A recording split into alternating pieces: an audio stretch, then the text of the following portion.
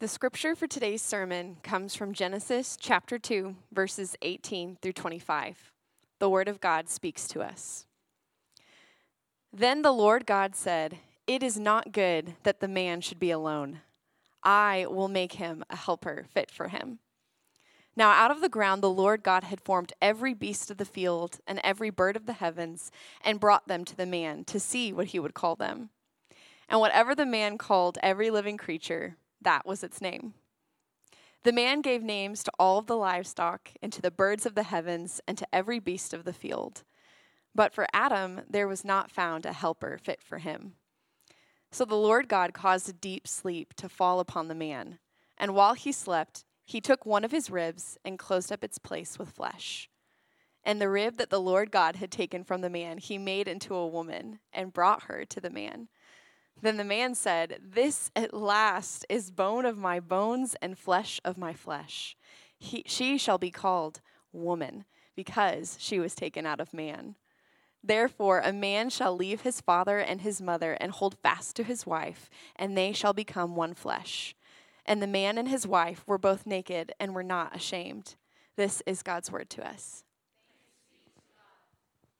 Thank you, Madison. Hey.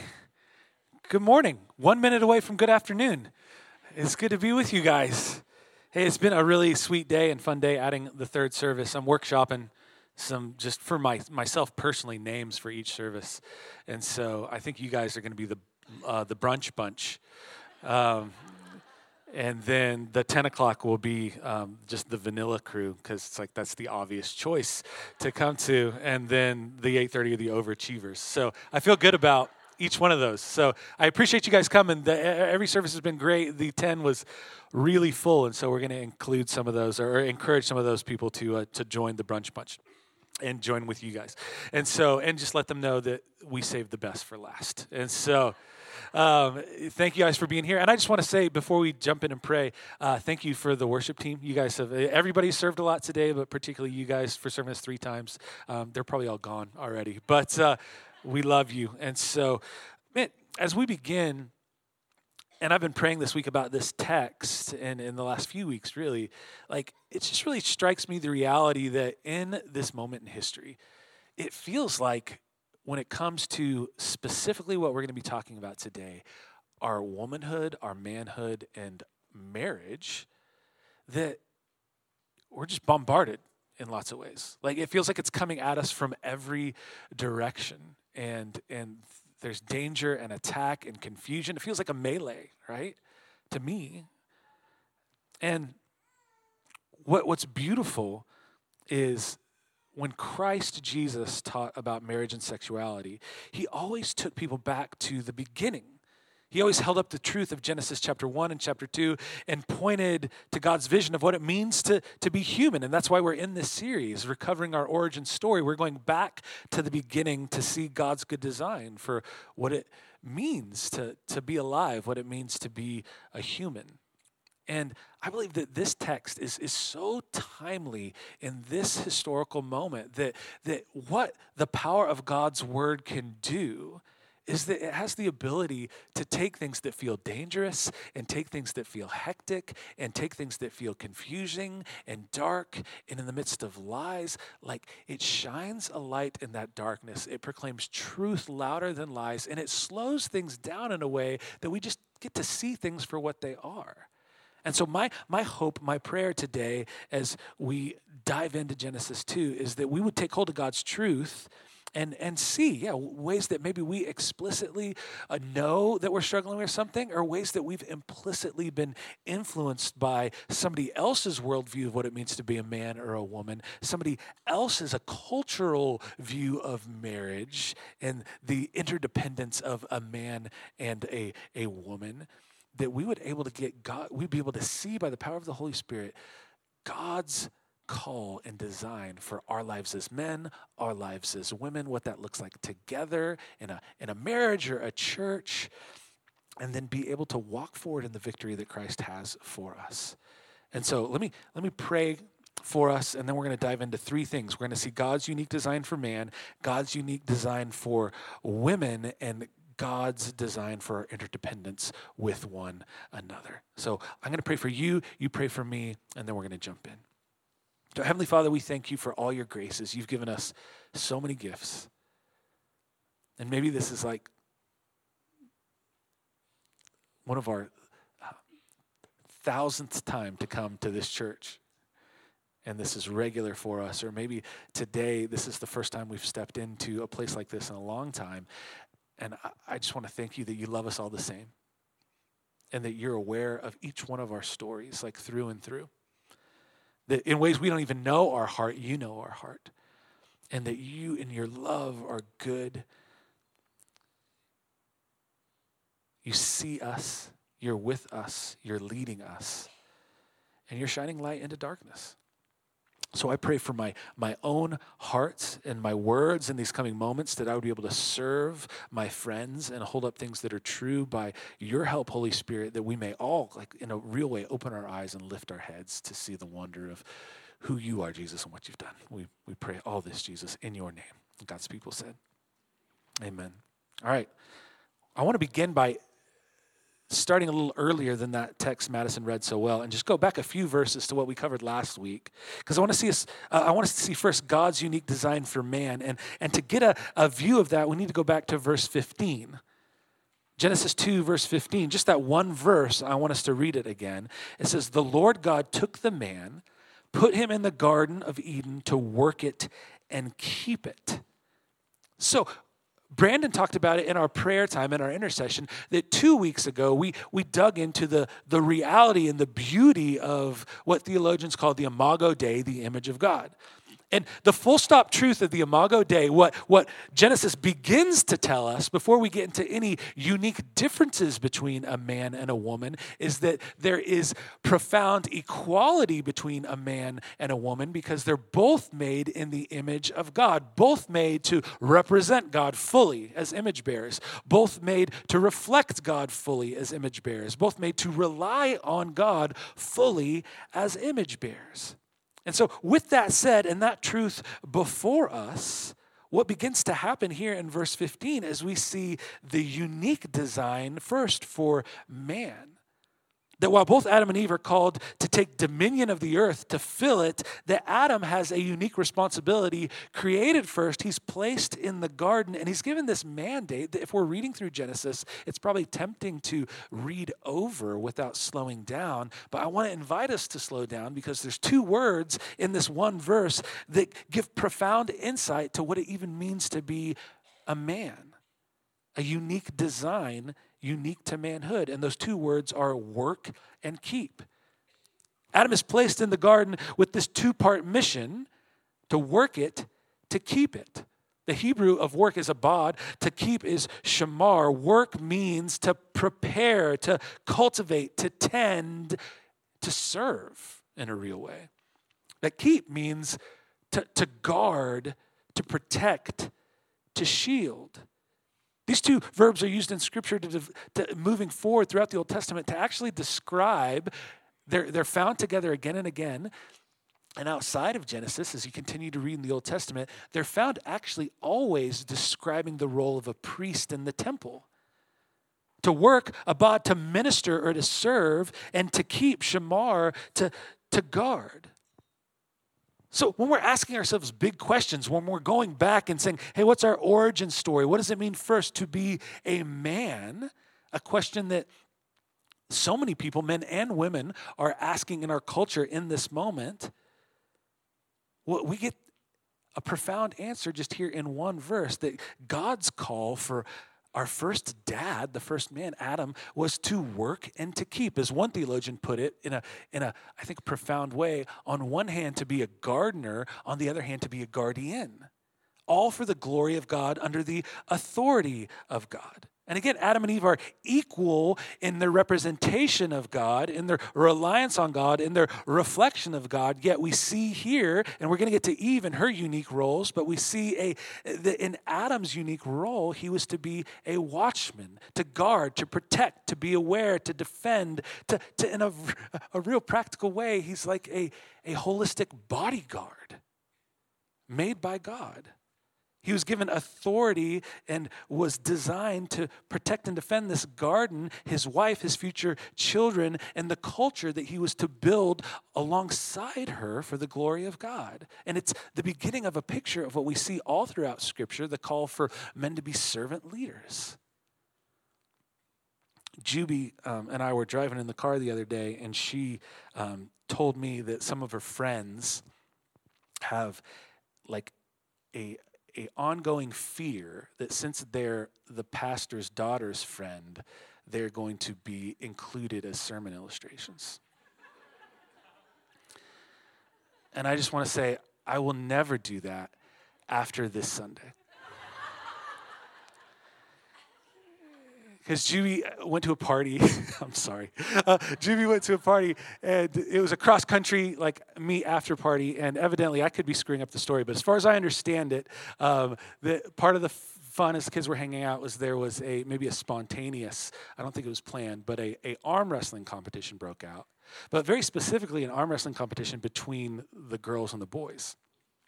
And that could, in the 6th grade, that could probably go either way. Yeah. But like starting 7th, 8th grade, like the boys were winning, maybe to the chagrin and frustration of some of the girls. But I would present this to you, that maybe God made men with approximately, once we reach maturity, 70 to 90% greater upper body strength. That physical reality actually sheds light on a spiritual truth. That strength is to be wielded for the benefit of others, to keep, to cultivate, to work, to sow into, to guard, to protect. So listen, men are not better than women, period. Men are not more spiritual than women, full stop. Men are not smarter than women. We all know that. Men are not tougher than women. I have seen my wife give birth 4 times. I couldn't do it. But men are called by God to guard and protect and facilitate and serve for the flourishing of others. And this is, check it out, it's a fatherly role. That's a unique calling of what it means to be a dad. And that's why through the Old Testament priests and the New Testament pastors, those roles are reserved for men because those roles are fathers in the community of God. And the community of God needs fathers and they need mothers, and those 2 roles are unique, but they're meant to go side by side for the flourishing of everyone.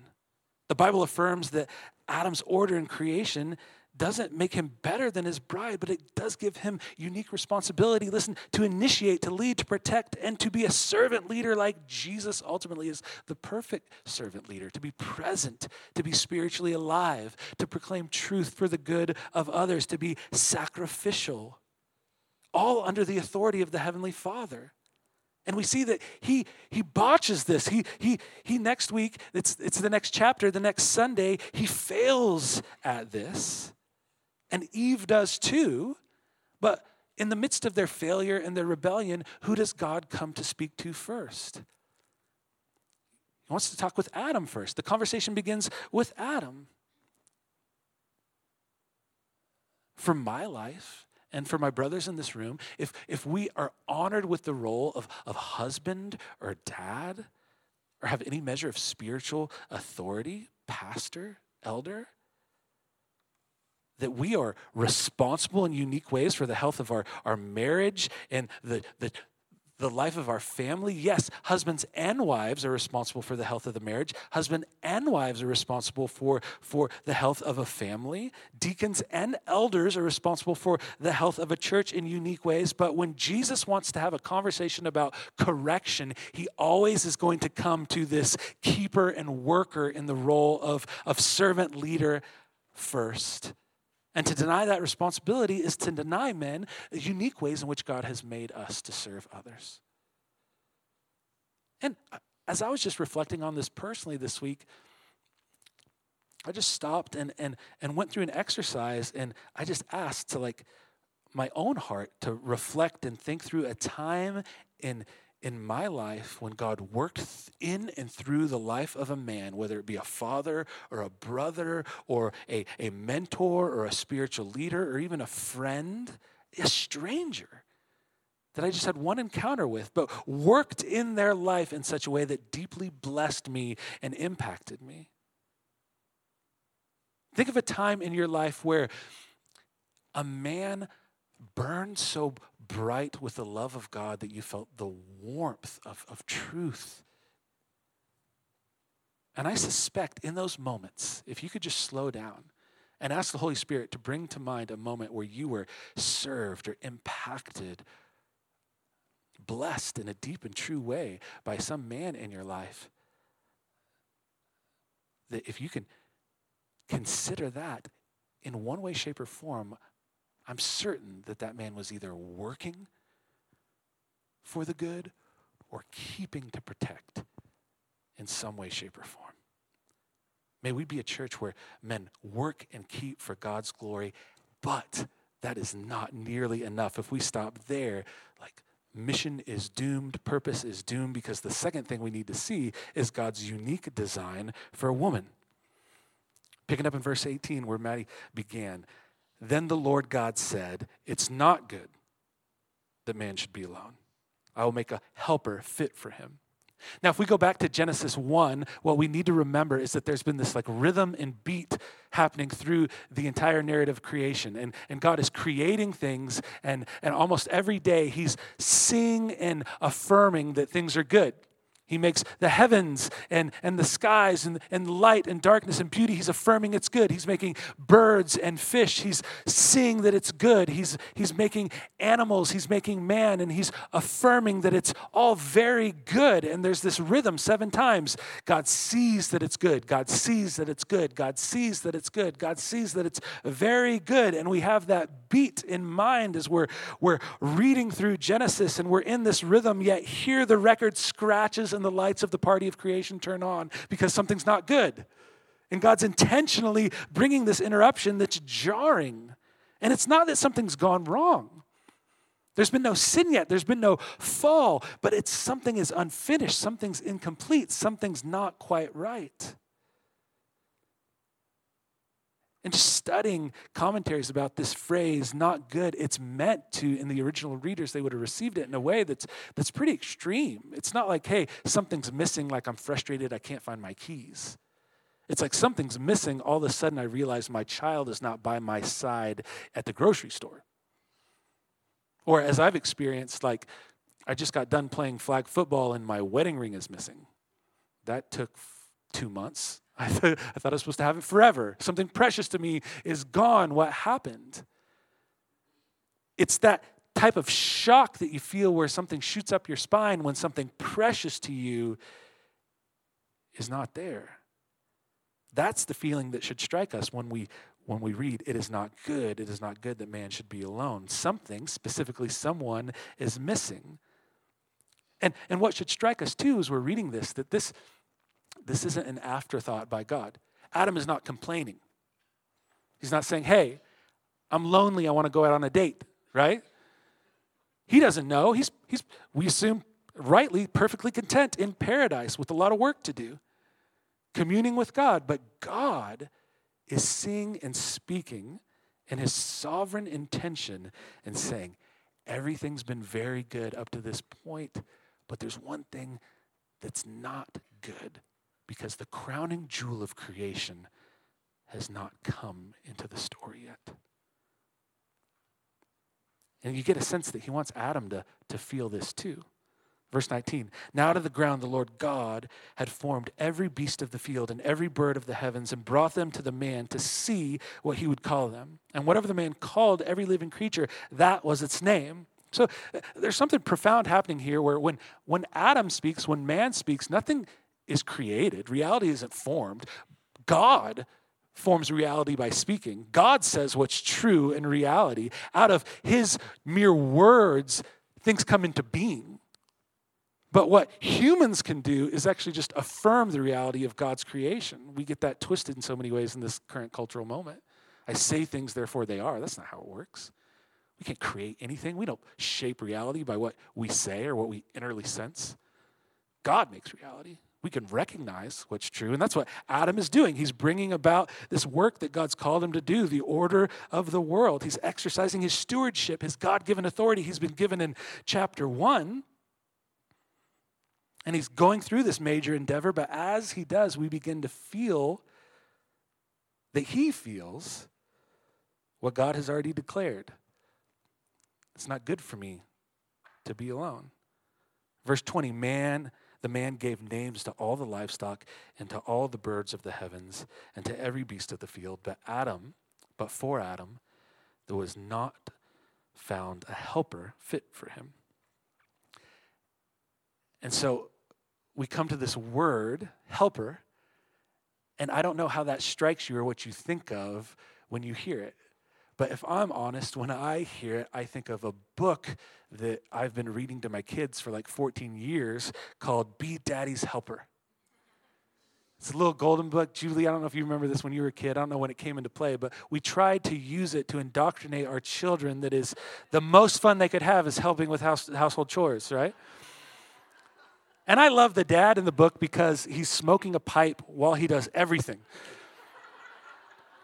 It's like playing with his daughter with his pipe and chopping wood with his pipe. It's a different time, but it's a fun book. And the kids are like helping dad paint a fence and helping dad wash the car, and they're dad's helpers, and it's cute, and they get to come along with important stuff. And yet, like, there's something patronizing about that. There's something belittling about that. And we might, when we read Genesis 2 and hear that woman was created to be a helper fit for him, that might be where our mind and heart goes. What does that mean? Is this woman just to get to come along for the ride, or is she like a personal assistant, sent by God? Look, there's none of that here. And we know that because to understand what it meant for the woman to be made as a helper, we look at how that phrase is used throughout the rest of Scripture. And to get a grasp of that, we have to look to God himself in relationship to his people. The Hebrew of that word helper is Adair. It straightforward means someone who comes to the aid of another.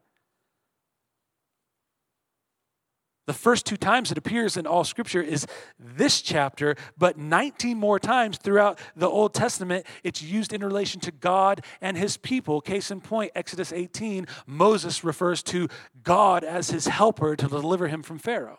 In Deuteronomy, 3 times in that book, God is referred to as his helper who rescues and comes to the aid of his people. You probably know, even if you don't know, it's Psalm 121, verse 1, that God is referred to as helper. The psalmist writes, I look to the hills, where does my help come from? So helper is not cute, right? Helper is not patronizing.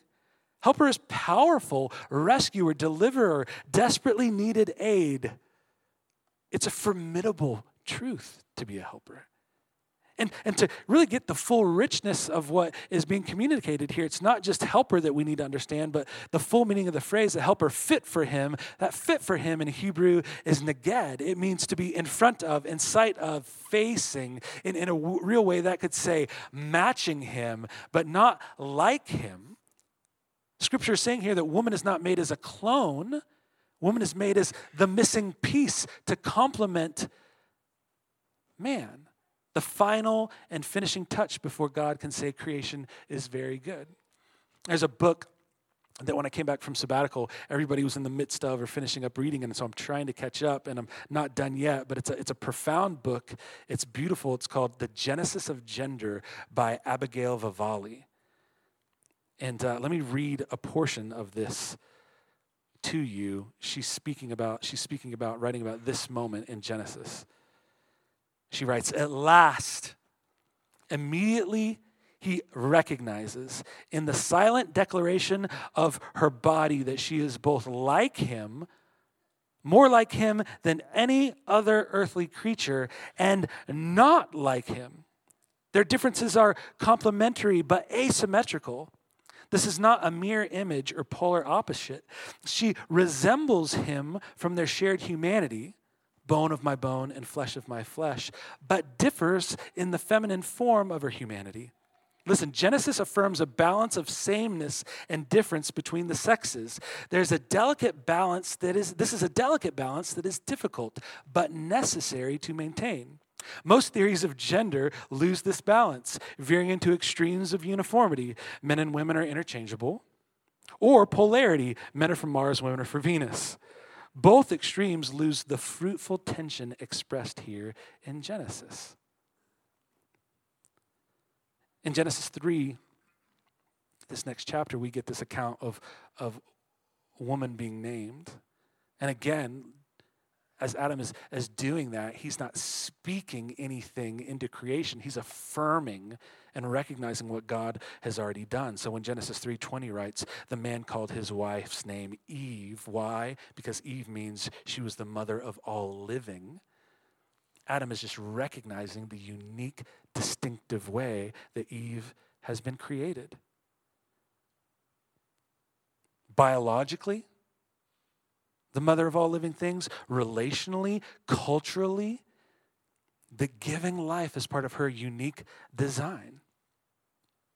And with every daughter of Eve, just like there's a parallel truth to the strength of men that points something to a spiritual reality, there's a profound parallel truth to the ability of a woman to carry and create life for 9 months, then through great sacrifice and pain to herself, give birth to something new, that is a spiritual reality in the unique design of a woman that points to something that's profound about the very nature of who God is and what he's like. That's why I think it's subtly evil that we live in a culture that is increasingly belittling motherhood as something that is an unworthy endeavor. And I want to be a part of a church that champions the fact that being a mom is a profound and glorious endeavor. But life-giving is not just a biological reality in the essence of a woman. The reality of all daughters of Eve is that there's a life-giving reality as to how God has made you. There are lots of cultural examples that are interesting to explore in this, but my heart this week was drawn to just the biblical examples that are really formative. They're often overlooked. Like the most important story in the Old Testament is the Exodus. God delivering his people out of slavery for hundreds of years. But how does the Exodus story begin? What's the very genesis of that profound story? That there are strong women and courageous moms and brave midwives and even a compassionate Egyptian princess who all are what? Coming to the rescue and fighting and championing life in the midst of a culture that's seeking to bear evil and bring oppression. And the beginning of the big thing that God's about to do starts with that group of women. Or think about the gospel itself. Luke, the gospel of Luke. How does the gospel, the good news of who Jesus is and what he's done, it begins with two women together, Mary and Elizabeth, and they're bringing about life and nurturing and coming to the help in a real way of the entirety of creation. And they're bringing about the life of John the Baptist, a promised prophet, and Jesus Christ, the promised Savior. May we be a church that honors and empowers women to be who you're created to be to the glory of God. And as we see God's unique design for men and women, that we would also celebrate and live in the midst of the interdependence between us. That's the last thing we need to see, God's design for interdependence. Verse 21, so the Lord God caused a deep sleep to fall upon the man, and while he slept, took one of his ribs. In Hebrew, it's translated probably best side, and closed up its place with flesh.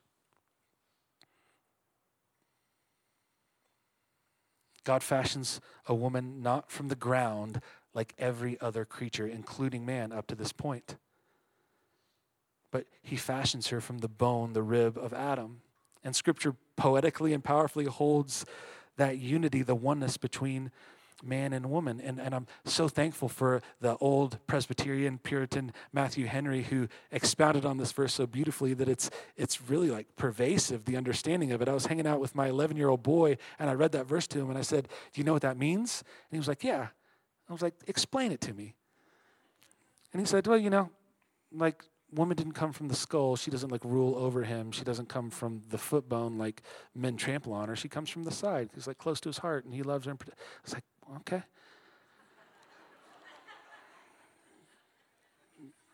Thank you, Frontline Kids Church, I think, right?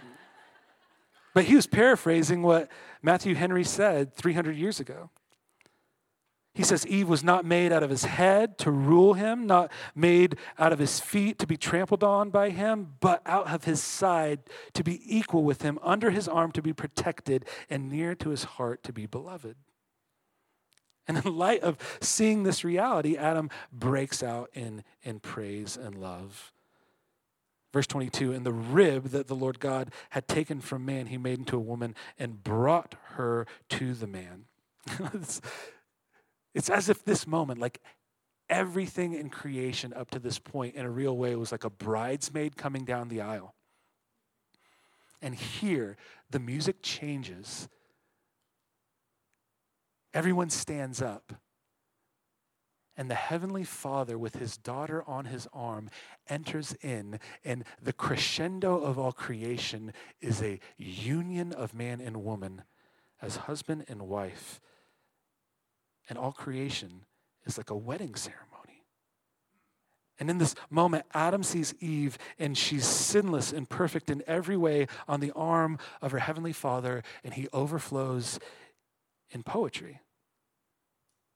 Verse 23, "Then the man said, 'This at last is bone of my bones and flesh of my flesh. She shall be called woman because she was taken out of man.'"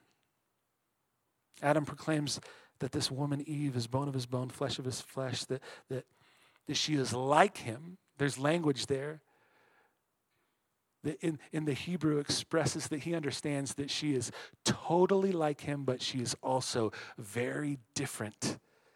And she was the missing piece all along, and that creation is now complete because they're together. And just like God placed Adam in the garden, it's as if he places Eve in Adam's heart. And what he knows is that they're both image bearers. They're both fully ruling and representing and reflecting and relying on God, but they're in that unity, they're beautifully different. And from the beginning, it was good to be a woman, and it was good to be a man. And still today, under God's good design, it's good to be a woman, and it's good to be a man, because families and church and society, we need men and women and brothers and sisters and aunts and uncles and husbands and wives and nanas and papas all together, interdependent and complementary to each other. Or in the words of the Apostle Paul in 1 Corinthians chapter 11, "Nevertheless, in the Lord, woman is not independent of man, nor man of woman. For as woman was made from man, so now man is born of woman, and all things are from God." It's worth slowing down to meditate on the beauty when it relates to the meaning of what it means to be a man, and the meaning of what it means to be a woman, and the interdependence of each other together, that creation is just moving towards that union, that complementary equality with distinct roles working together, living together for the glory of God, that creation crescendos and begins. All of the narrative of what God is doing begins with the wedding. And what struck me this week is what's so sweet in a real way, according to the Gospel of John, the ministry of Jesus begins with the wedding too.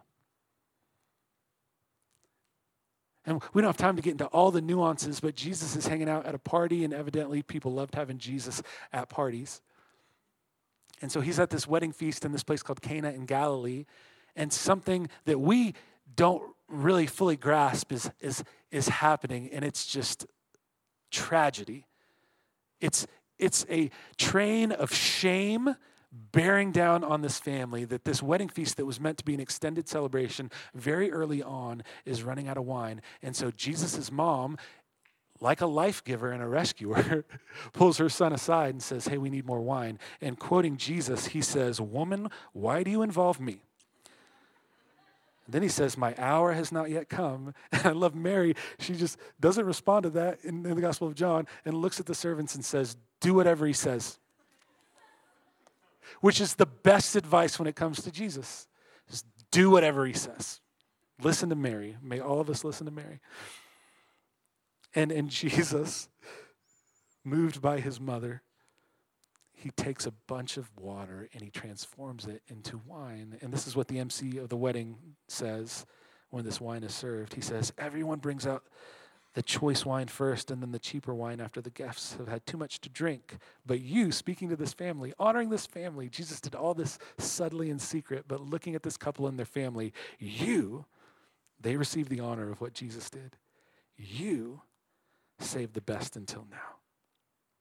And then John goes on to wrap up the story in the gospel, and he says, what Jesus did here in Cana of Galilee, listen to this, was the first of the signs through which he revealed his glory. Meaning that, hey, what he did here was not like a parlor trick. It wasn't unintentional. What did Jesus say to his mom? He says, my hour has not yet come. You know what that hour is? It's his crucifixion on the cross. He was aware of what was before him.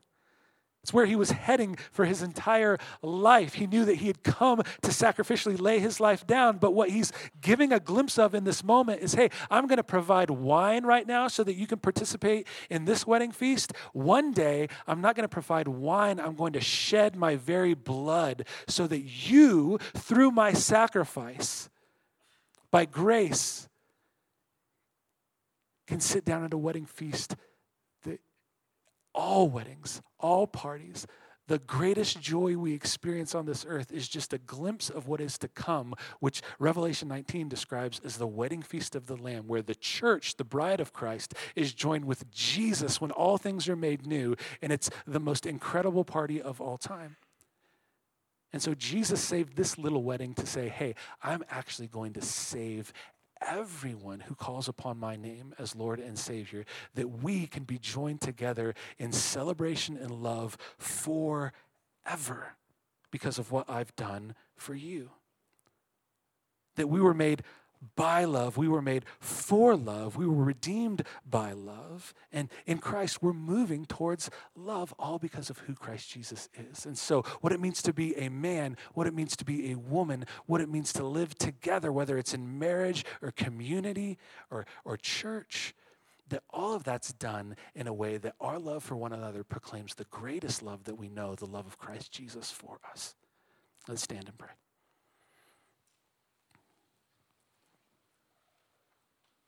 Heavenly Father, I'm really aware that we're like swimming in deep waters here. These are big questions and profound truths. And I'm even aware of just the things that maybe were left unsaid and questions that may have arisen. And we just thank you, Holy Spirit, that you give us understanding. And that you give us community as a gift. And we're not alone because you're helping us and we have each other. We have your word. But I pray that everything that was helpful and from you and true today as we looked at your word would be planted in our hearts and bear fruit in a way that as we walk out our unique God-given design as women or men and with one another, that you would be glorified. We pray this, Jesus, in your name. God's people said.